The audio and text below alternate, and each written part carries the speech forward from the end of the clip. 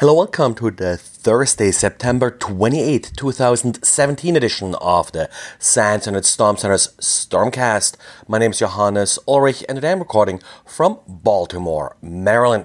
Didier today concluded his three-part diary about a resume PDF that he received. If you remember, one of the sticking points kind of was an embedded JPEG that Didier wasn't really all that sure about. Well, he now managed to sort of finally analyze it, and turns out JPEG structures, they are quite complex, and Didier goes into quite a bit of detail about how JPEGs are composed. And of course, he has a Python tool for you to help you analyze JPEGs. In the end, the JPEG didn't look malicious, but of course, one of the hardest things in info security is to prove that something is not malicious or not compromised. So he still leaves the opening here that maybe there's actually an exploit that's being triggered in some JPEG viewers, but nothing that he was able to detect. Nevertheless, he managed to disassemble the entire JPEG structure and really explain quite well how JPEGs are composed and how to analyze them. And Linux 4.1.4 was released, and with that there are some quite interesting security enhancements that were introduced. First of all, the Linux kernel now does support the AMD version of secure memory encryption. Now, this is only supported on the latest AMD processors. Intel took a little bit different approach with SGX, which really more isolates different memory areas from each other, so one process cannot necessarily read memory from another process.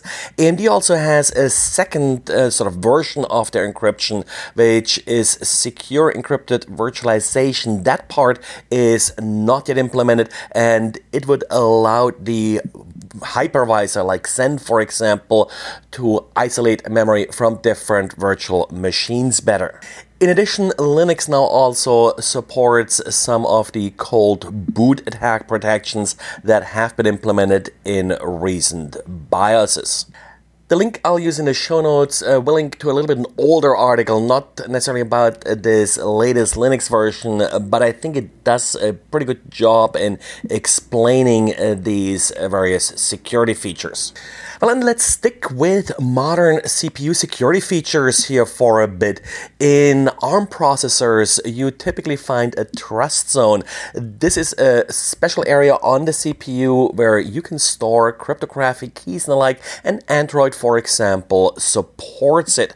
Well, researchers now found an attack that they call Clockscrew that will allow an attacker to actually access this trust zone, also write self-signed code into the trust zone via the exploitation of some energy management features. The attack uses an energy-saving feature, dynamic voltage and frequency scaling, or DVFS, that can be used by software in order to change the voltage and the frequency the processor is operating at in order to operate the processor more energy efficient. The problem is that these parameters can be changed over a fairly wide range, which then can lead to some instability in the processor, which in turn leads to the violation of some security features, just because the calculations necessary to enforce these security features are no longer executed correctly. So this is certainly not a simple attack, but in the paper they demonstrate how they were able to bypass security features on Android, including some security features implemented in hardware like trusted zones.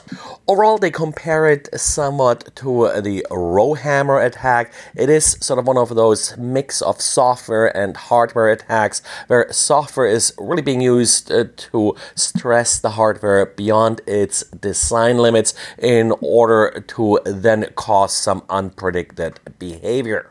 And to make things worse, there is no simple fix for this. In order to prevent this attack, the system really has to be somewhat redesigned. Some of these frequency and voltage ranges have to be probably more constrained, which of course could lead to less energy efficient systems. Well, and that's it for today. So thanks for listening, and talk to you again tomorrow.